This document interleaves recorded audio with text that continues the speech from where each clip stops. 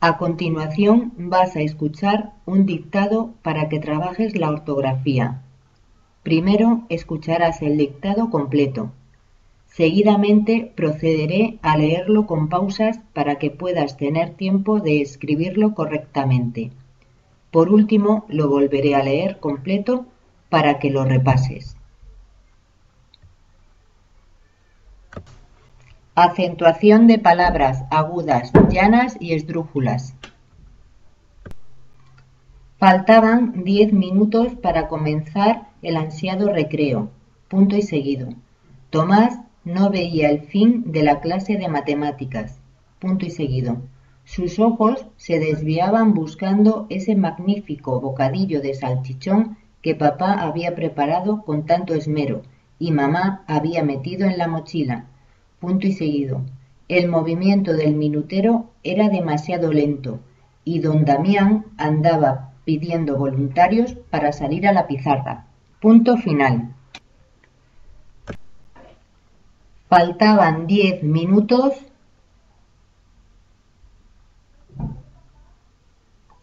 para comenzar el ansiado recreo. Punto y seguido.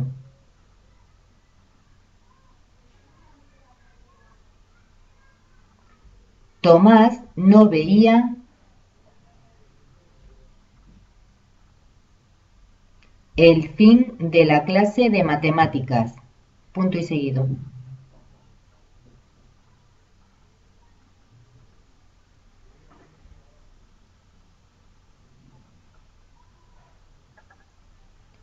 Sus ojos se desviaban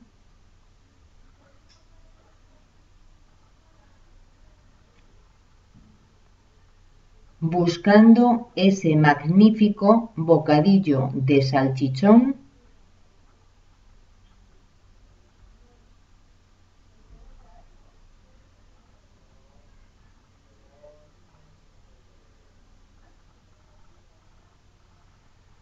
que papá había preparado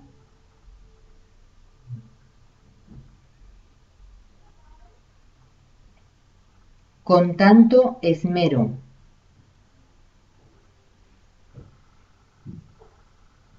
Y mamá había metido en la mochila. Punto y seguido.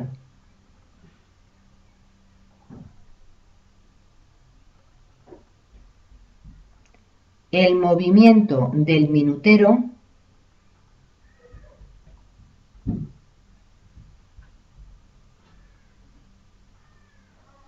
era demasiado lento.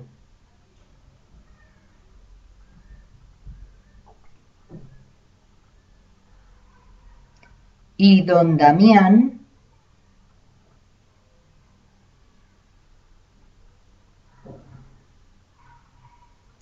andaba pidiendo voluntarios